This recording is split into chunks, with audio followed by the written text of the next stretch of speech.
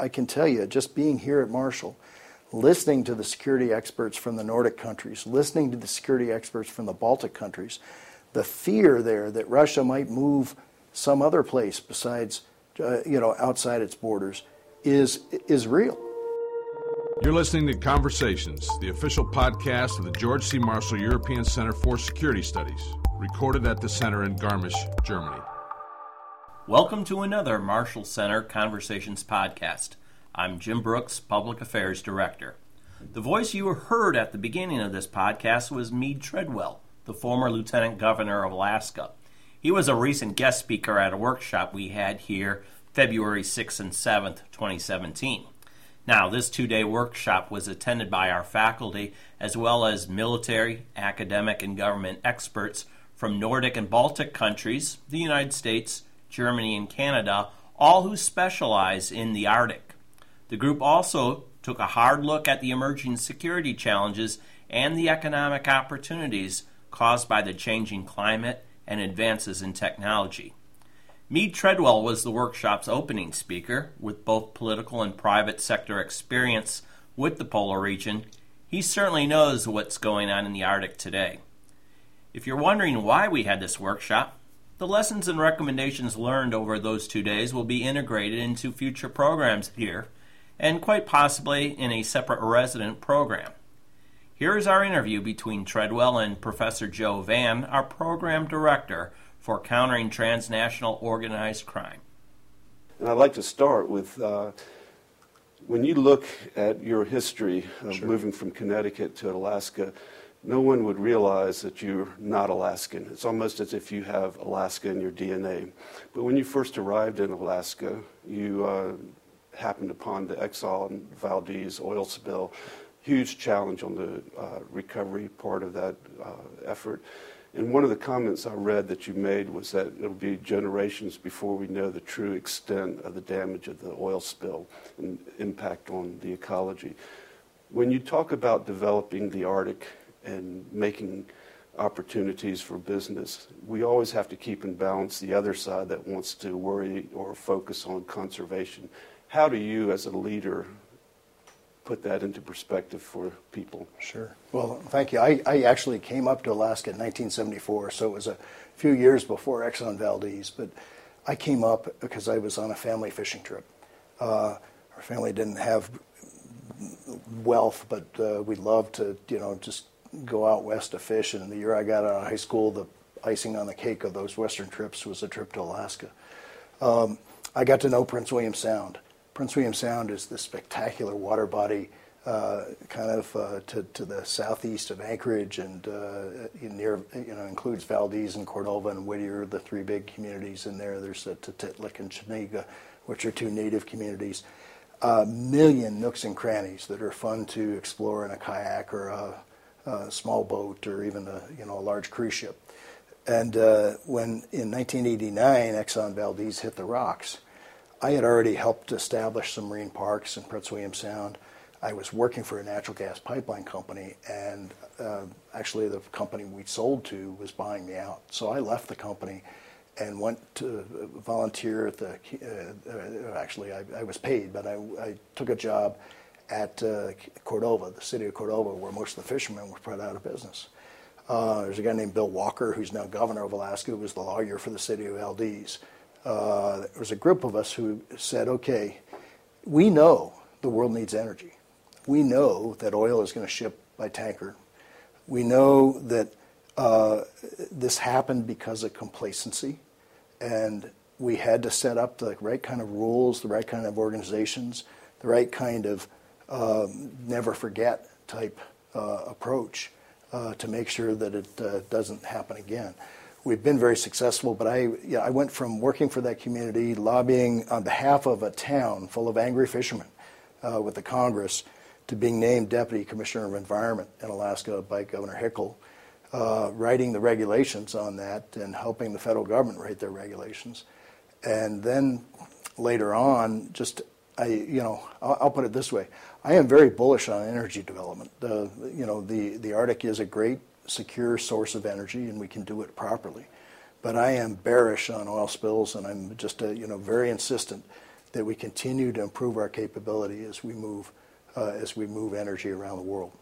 And so you're comfortable that there are technological solutions that will mitigate the environmental threats? I believe you have to work them. And, double hulls on tankers has made a big difference over time. The storm chokes have made a big difference. I think we unfortunately learned a whole lot. I was at the White House 4 days after the big Gulf spill. I was chair of the U.S. Arctic Research Commission. And so I think it's very important that we continue to press research and development. The other thing that we learned during Exxon Valdez is you want to have a good ecological baseline to understand what's there because it helps you kind of repair the damage later on. But the most important thing I think I remembered with Exxon Valdez, and this has to do with a lot of different things, in security, in community policing, I know you have a law enforcement background, is the last time you want to meet somebody for the first time is 2 o'clock in the morning when your tanker has hit the rocks. We have worked to bring the shippers of oil through our communities in to get to know the mayors, the city council, the people that have that. And because if you don't establish trust before an incident, you're never going to get it. And that makes it a whole lot harder to clean up and a whole lot harder to get the kind of action that you need to get. Wow, a lot to think about there. Yeah. If we turn a little bit towards the Arctic, as far as a development opportunity on a wider scale, we have to keep in mind huge infrastructure requirements. And we see from a lot of interviews with the local people, the indigenous people, that they really want the infrastructure developed in the right way. Do you have any visions of how the infrastructure can be developed that is smart and doesn't degrade the ecology? Yeah. In fact, it's very interesting. Technology is making some of this a whole lot easier, a whole lot better. When I take a look at rural Alaska has 200 communities off the road system. That means they're also off the electric power grid. It means the only way to get to that town is probably through a small airstrip or water in the summer. Maybe a snow machine or a dog sled, and people still do use dog sleds in the winter. And so you've got these communities, and people are there because historically it's been a community or it's a good place for subsistence hunting or fishing or that sort of thing. But believe it or not, of those 200 communities, still 35% of them or so don't have flush plumbing, flush water. So we are working with the Native Tribal Health Organization. I started that in the 90s, that relationship, so that we have much more, the basic infrastructure that people need running water. The health impacts of not having running water are extraordinary. Electric power. We have invested a huge amount in wind diesel and electric power in the Arctic, and I just saw a chart of similar challenges in Russia, Canada, northern Greenland, in Greenland, where right now people are hauling in diesel to at a very expensive rate. I mean, we're used to, in kind of the developed world, of paying maybe 7 to 14 cents a kilowatt hour for electric power. There in rural Alaska, think of the cost as being 50 or 60 cents, depending on what the oil price is. And so we've replaced a lot of that diesel fuel with wind power. And we're working to do it with some other things, including run-of-river generators and that sort of thing. And this is one place where cooperation in the Arctic, there's an Arctic Energy Summit happening again this spring, it can really help cross-pollinate. And what we've learned about microgrids is going to be helpful in Africa. It's going to be helpful in a lot of developing parts of the world that still don't have electric power. So you see what you're experiencing in Alaska as actually being kind of a leading edge for development in the rest of the Arctic region? We always have been. I love to say that the Arctic makes you an innovator. Sunglasses happened in the Arctic before they happened in any other place. The snow was too bright, so people developed these slit goggles. Trampolines had never been seen anyplace else before. Alaska Natives did the blanket toss. The kayak, of course, was made there. And we have to work on innovations in energy and health and telecommunications. We were really the first adopters of VSATs to bring better telecommunications to many rural villages. We're an early adopter on, a big adopter on low Earth orbiting systems like Iridium, which I advise.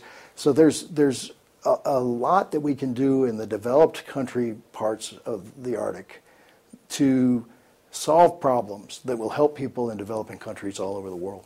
And that requires a lot of investment. From your perspective, who should be investing in the Arctic, and how does that relate to Arctic security, both for the U.S. and other countries?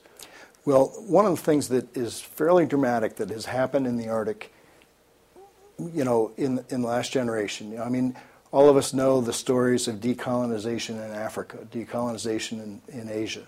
What most people don't realize is that Iceland became independent from Denmark during World War II. Alaska, of course, was purchased from Russia 150 years ago, but it only became a state in 1959. We got, with statehood, control of about 103 million acres of our land, and then the Alaska Native community got another 44 million acres. So we've got about 365 million acres. So somewhere a little bit less than half our land is controlled by the people who live there. The Yukon Territory just got control of its land. The Northwest Territory did. The new territory in Canada, Nunavut, is getting set up. So the one thing about all this self-determination is that if an oil well gets drilled, we get 1/8 of the revenue that comes out of that oil well. And that's why we have that big permanent fund. And that money has allowed us to put some basic infrastructure in place where we couldn't before. I mean, the flush plumbing example that you have.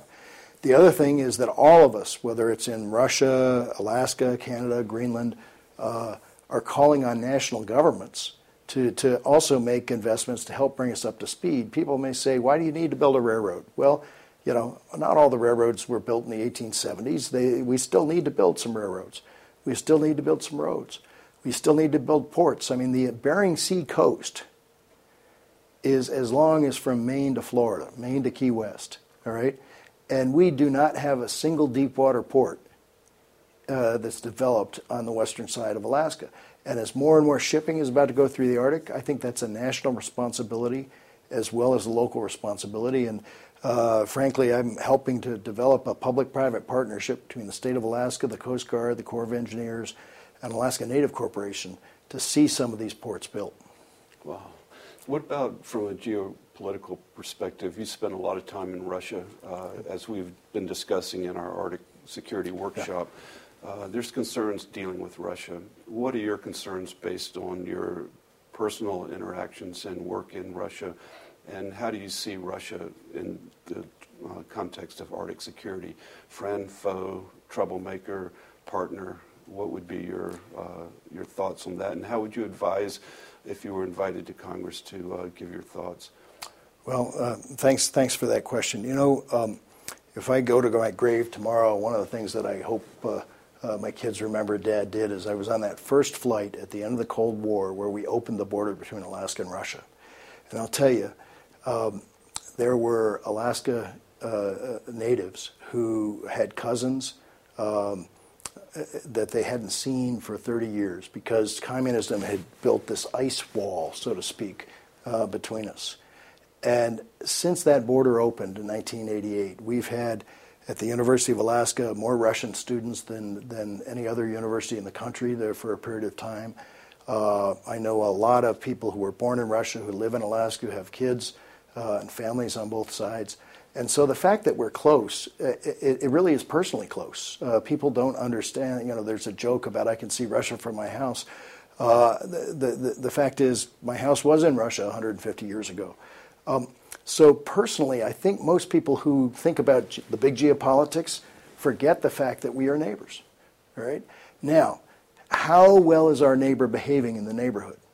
On a lot of the issues of doing things right in the Arctic, there's a lot of cooperation. We cooperate on law enforcement with fishing, for example. We have a search and rescue agreement in the Arctic. We have an oil spill agreement in the Arctic. We both have many of the same aspirations to sell energy to the south, to put in the pipeline infrastructure or the liquefied natural gas or so forth.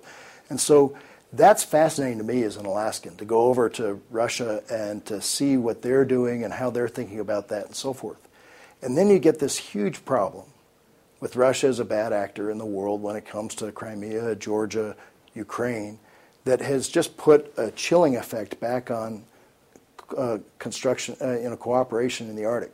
We still have a very good relationship in the Arctic Council, but I can tell you, just being here at Marshall, listening to the security experts from the Nordic countries, listening to the security experts from the Baltic countries, the fear there that Russia might move some other place besides, outside its borders is real. And that has colored the whole discussion of what kind of cooperation we can have in the Arctic. So for me, here's what I think we have to do. I honestly think that we have to let Mr. Putin know that you just don't take other people's ground, and we have told him that with the sanctions and so forth, but we can't give up on that. At the same time, there's plenty of room for cooperation in this brand new ocean, but we've got to go in there with our own independent capability. That's why I've pushed the United States to build icebreakers. That's why I'm now chairing a task force for the Arctic Circle on shipping and ports, and there are Russians involved with it, where we want to make sure that there's a seaway up there. And I'll just tell you, when the sanctions went on, one of the questions was, are we still going to be able to fly over Russia? If I fly from Japan to London, which I did last week, most of my trip is over Russia. It used to be you had to fly all the way to Alaska and then across the Arctic Ocean. And the fact is Russia is now integrated into some of our global infrastructure, and I think they should be integrated into more of it.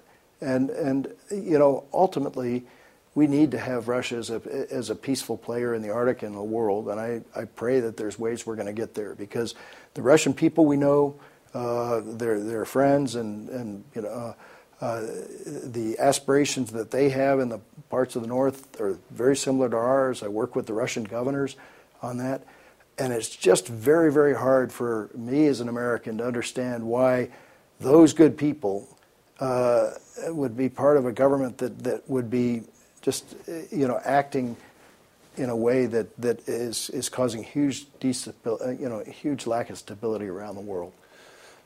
Yeah, it's well, we hope things will settle down. Turning to China, China stands to benefit greatly from open passages through the Arctic. What do you see in the future, 10, 20, 30 years out, regarding China? Are there opportunities that we need to look at taking advantage of? And how do you see China play into the region? Sure. In the early 90s, we created the Arctic Council. It's 8 Arctic nations together. There were a few observer organizations and a couple of observer states, but recently the Arctic Council added China, Korea, Japan, Singapore, India, as well as some other European countries as observers. And, the question when you have an observer, you have the inner ring, which are the foreign ministers, and the outer ring are people who observe. But here's my point. The Asian countries especially are our partners in the Arctic. If we're going to, finance a pipeline or a port or a shipping system, it's going to be to the benefit of the Asian countries. When I go to get money for an icebreaker in Congress, I'm also arguing that we ought to have a tariff, because why should American taxpayers necessarily pay so China can sell goods to France? And we've got to have a commercial system that works with that to get the infrastructure. And so I'm very delighted that when Prime Minister Abe comes to the United States on the 10th, he said he wants to talk about investment in American infrastructure to help get jobs. And the kind of investment in infrastructure may help energy for Japan, energy security for Japan, but it's also going to help us develop our part of the country safely. China. China's a major investor right now in some of our major mines, in some of the oil fields. We're watching carefully what they're doing in shipping. And I believe that if China remains a trading partner rather than a military rival in the Arctic, it will be positive. Great. What about just the Arctic Council? Do you think it's a better idea to have more observers than less, or do you think we're at the right level now?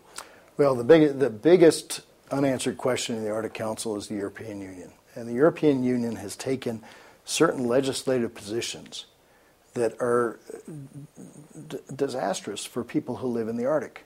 Now, I would never take a seal or hunt a bear or hunt a moose or fish and be poaching. But if these areas are opening for hunting and they're protecting the population levels of the species, then why is Europe saying that you can't import seal oil, for example? Seal oil is very good for your veins, you know. Why is it that the U.S. is saying you can't bring in ivory from that is carved by a Canadian citizen? So you've had this political correctness, which is well-founded. People want to protect species, but where we still manage these species and put people to work, you want to have that. So that's been one of the burrs under the saddle that has kept the European Union out of this. And so ultimately maybe there should be a dialogue on that. But all told, I think we've got a very good group of observers right now. And the one condition the Arctic Council made on getting these observers is you can't just be there because you want to be there. It's not like a bunch of nations set up these small science shops in Antarctica just in case Antarctica came down to being national claims. What these countries have come in is they've come in as investors in the Arctic. They've come in ways working with the indigenous groups. They've come in ways helping us improve education and infrastructure. And that's positive. And that rule is out there still. If you're, I'll take a country in South Africa. It probably doesn't have a whole lot of work to do in the Arctic, but if they decided they wanted to be an Arctic Council observer, there's a series of steps to take to make sure that you're working with Arctic people. And that's a good thing. Great. So overall, positive on the outlook of the Arctic? I am bullish about the Arctic. The PT Capital, where I work, is a private equity fund that's investing in Arctic countries. These Arctic countries, or the Arctic parts of these countries, are actually growing faster than the countries themselves. We've seen about a 6% growth rate, 5.8% over the last 15 years, whether oil prices have been high or low. And people ask, well, what are you investing in? And let me just tell you what we do in the Arctic. We help feed the world. We've got two of the most productive fisheries, the Barents Sea near Norway and Iceland, and the Bering Sea between Alaska and Russia. We help fuel the world. And the energy that we produce, the largest source of natural gas for Asia, is going to be coming out of Russia by the end of this year. We were at times the largest source of crude oil for North America. There's tremendous opportunity in fuel, both in renewables and in conventional fuels. We help provision the world. We got the largest lead zinc mine in the world, the largest iron ore mine in the world going into production, the largest nickel mine in the world. There's a lot of use of our resources in things people use every day, like their cell phones. We help connect the world. Over 10,000 people a day fly across the Arctic. If you're flying from Detroit to Shanghai, you're spending most of your trip in the Arctic. If you're flying from Los Angeles to London, most of your trip's in the Arctic. And we help connect the world with aviation now. It's going to be shipping later. We help protect the world. If you take a look at the big air bases, radar sites that we've got in places like Greenland and the missile defense site in Alaska, that is responsible for keeping 750 million people out of nuclear annihilation. And finally, I think we inspire the world. Come up and see the Iditarod dog sled race. Come experience our native culture. Experience this fantastic beauty. And those are the things that we do. And every single one of them, we want to do more. The economy's growing. I'm bullish on the Arctic, and I think we're doing good things for the world. That's great. Thank you. I wanted to ask you one quick final question. Sure. Concerning the Marshall Center. Your experience here, was it positive, and do you think our focus on the Arctic is well placed? I think it's absolutely essential. Let me just say this. I have followed the work of the Marshall Center for some time. I obviously worked on some defense issues in Alaska, and there's a companion center in Hawaii called the Asia Pacific Center for Security Studies. And I've always wondered, why isn't the Marshall Center paying more attention to the Arctic? Because the European Command is kind of where the Arctic military decisions are made. And by gosh, you had the seminar this week. It may turn into a longer-term course. I really wish you Godspeed. And what impressed me most is the caliber of the people who put the program together and the caliber of people you brought into, you attracted from around the world on this. This is very, very important tool of American foreign policy, of German, and a great partnership with Germany. Honored to be here. Great. Thank you for coming. Thank you for making us smarter, and all the best in the future. Good luck. Thank you. Bye-bye. That was an interview between Meade Treadwell and our Professor Joe Vann on security in the Arctic region, recorded on February 7th, 2017. For more news about the Marshall Center, Visit us online at marshallcenter.org. Don't forget to like us on Facebook and follow us on Twitter. Thank you for listening. Thank you for listening to Conversations, the official podcast of the George C. Marshall European Center for Security Studies. The opinions and views expressed here are not necessarily those of the Marshall Center, the Department of Defense, the German Ministry of Defense, or any other entity affiliated with the Marshall Center. More from the Marshall Center is available on Twitter, Facebook, and other social media channels, and at www.marshallcenter.org. Thanks for listening.